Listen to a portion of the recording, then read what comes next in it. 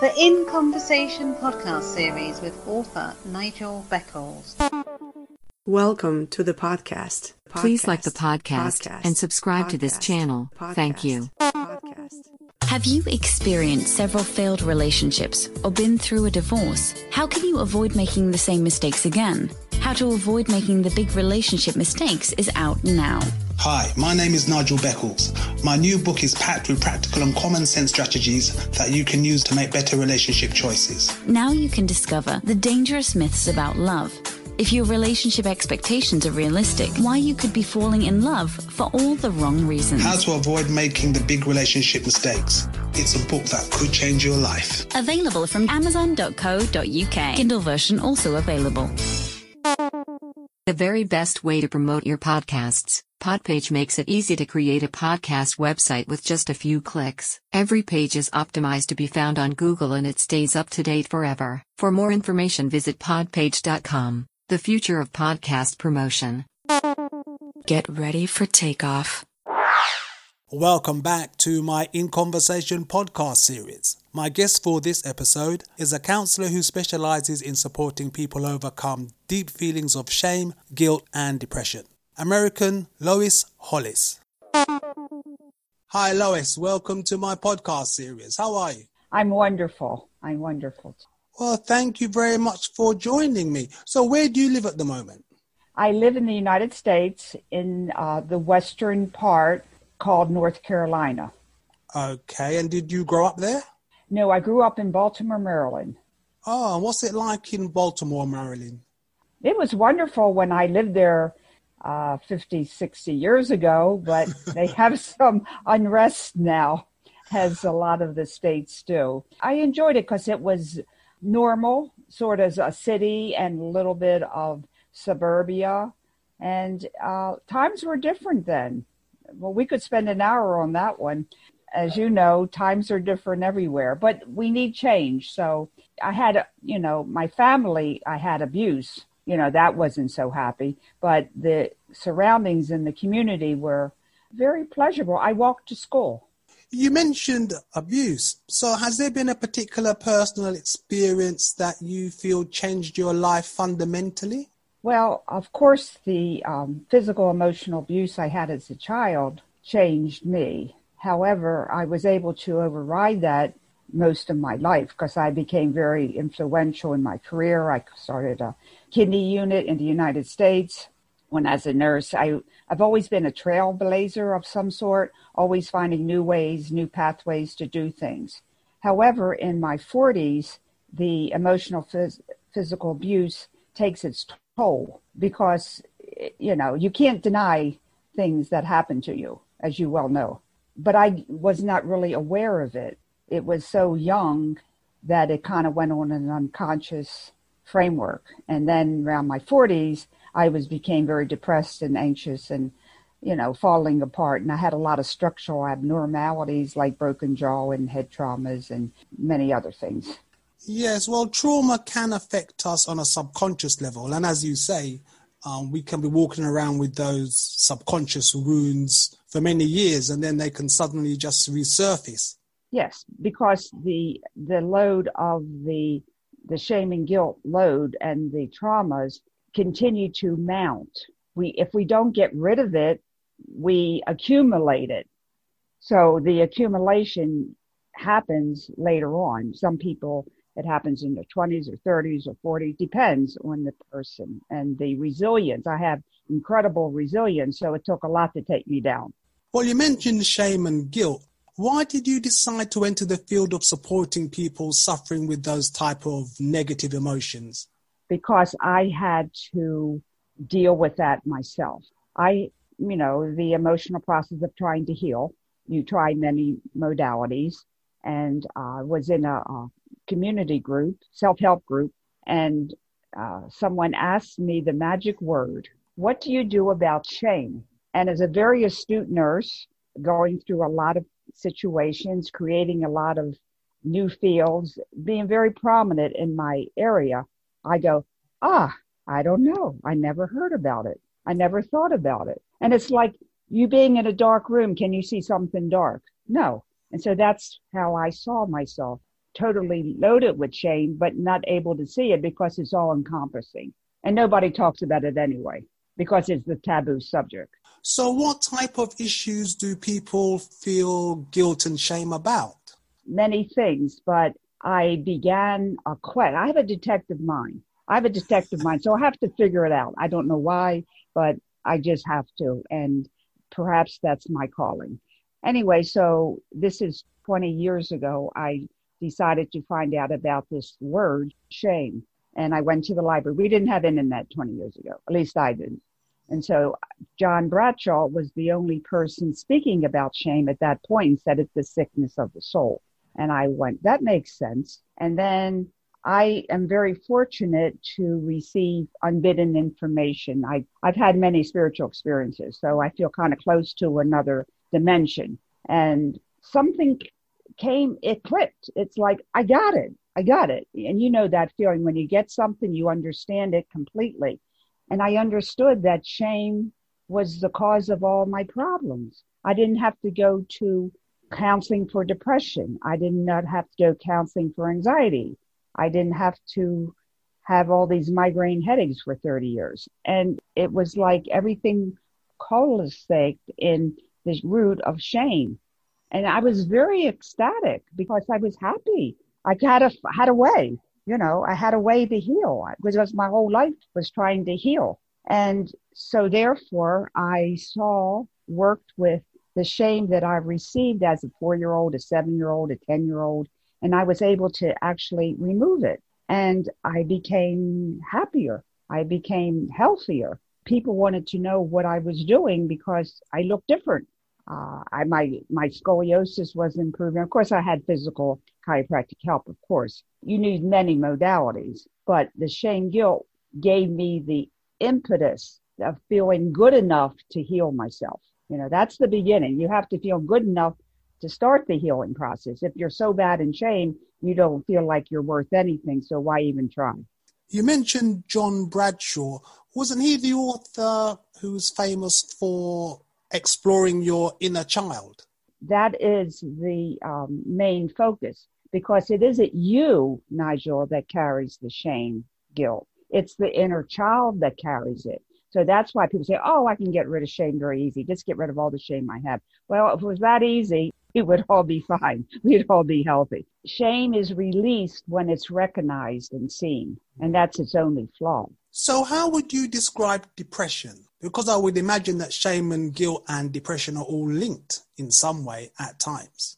Definitely. So if I may have whoever is listening, and you as well, Nigel, can take a piece of paper and a pencil. Now, if you're driving, please do not do this. This really needs to be written down so you can understand what I'm saying. I draw a stick man because that's all I can do. Okay, now draw a little box in their hand and put the word hurt. Now, we all get hurt in our lives, especially as a kid. Oh, you can't have that because you haven't done your homework. You get some hurt feelings. Okay, it's not like catastrophic, like beaten or abused. It's a hurt feeling. We all get this. This is our culture. But we get a little bit of shame, guilt with that. And I'll explain why I say shame, guilt, not just shame, because they're the same. Shame, guilt, and hurt. Okay, so we get a little bit of that. And so we go about our normal life, and you're 7 or 8, and then you're kind of anxious because, oh, who's going to hurt me next? That's our mind.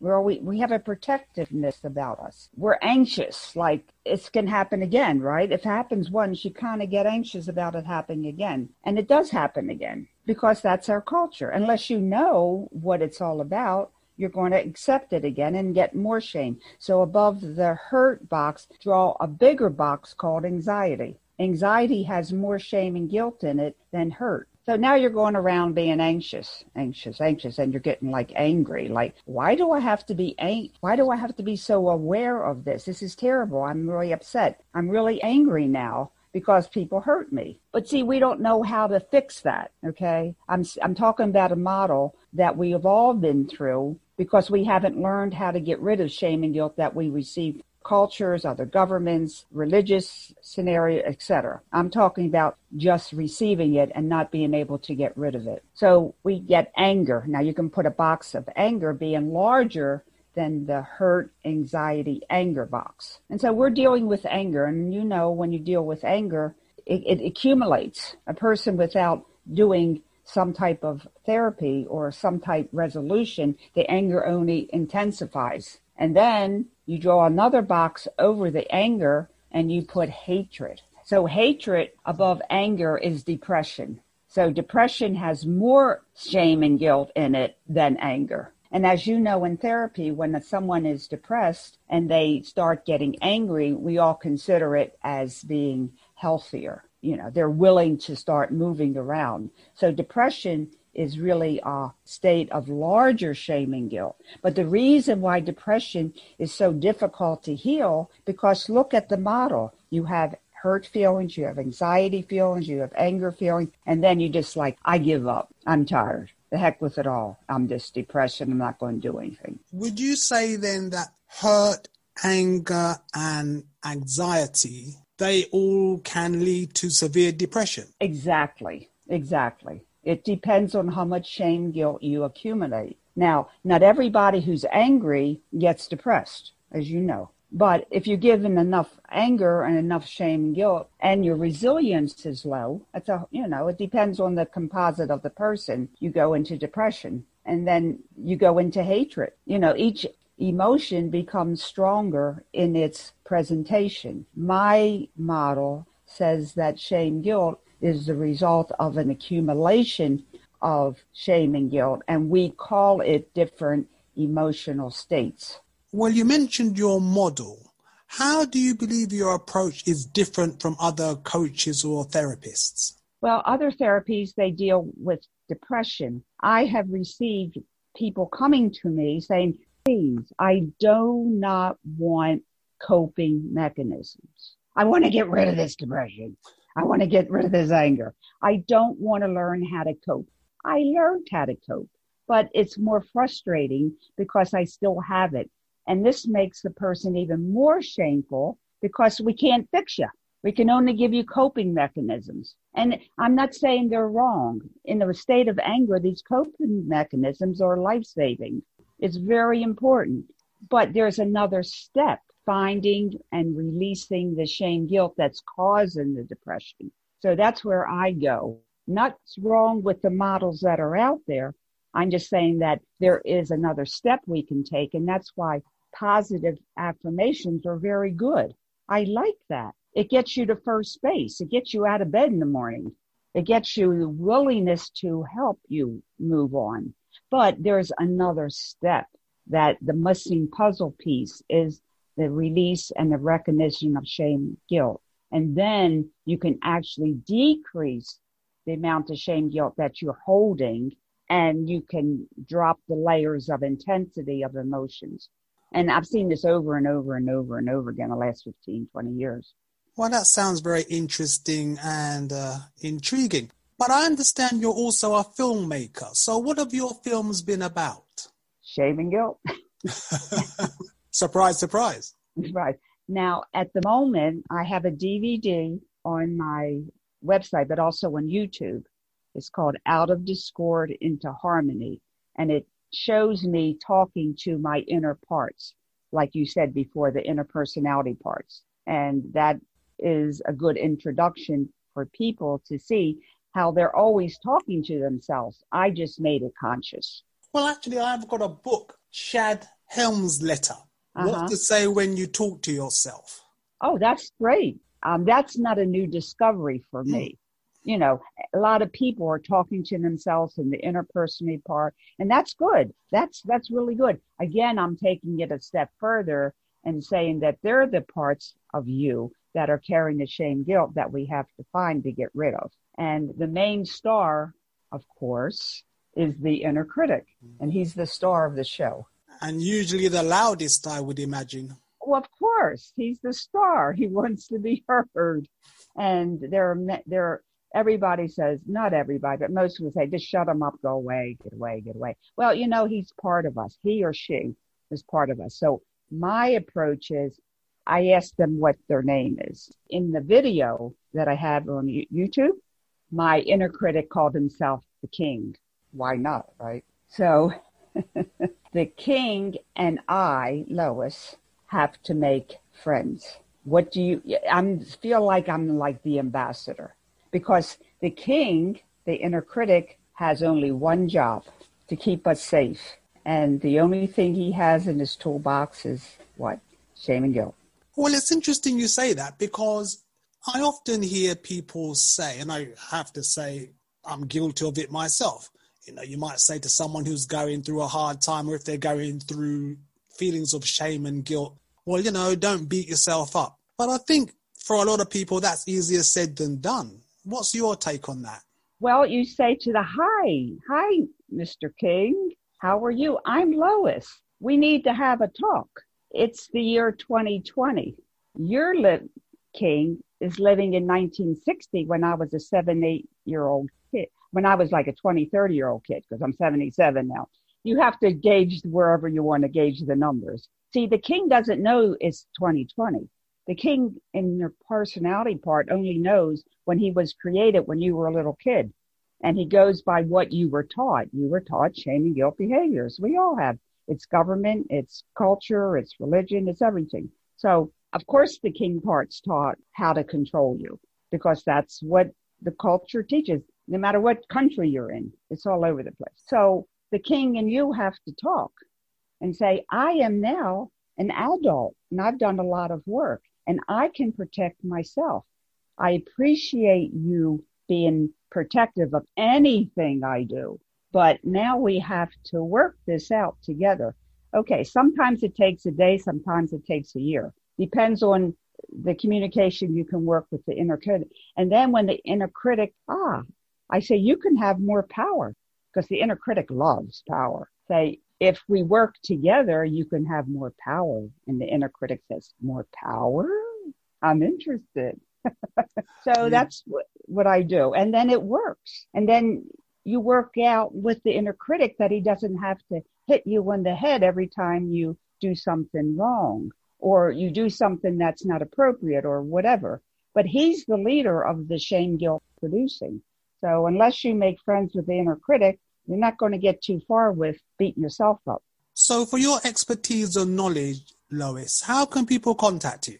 Through my website, Lois, L-O-I-S, Hollis, HOLLIS.com. On my website, I have an ebook, and the ebook is 500 questions, one answer. Because in my experience, I found out that people don't know the many aspects of shame and guilt. So I have a composite 500 questions that people have asked me, and I relate it to shame guilt behaviors. So there's 500 ways you can understand how shame and guilt impacts our life, and how, because you can't get rid of something unless you find it, correct? So that's the main thing, is to find the shame guilt within you, and then you can release it. Well, that sounds like a very useful tool indeed. Well, Lois, in the USA, thank you very much for your time. Much appreciated. Okay, thank you so much.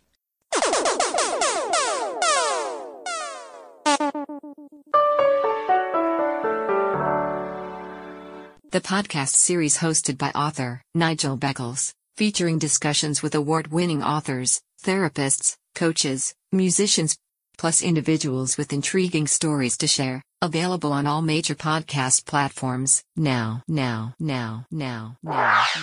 Thank you for listening. Please like and subscribe. Another In Conversation podcast coming soon.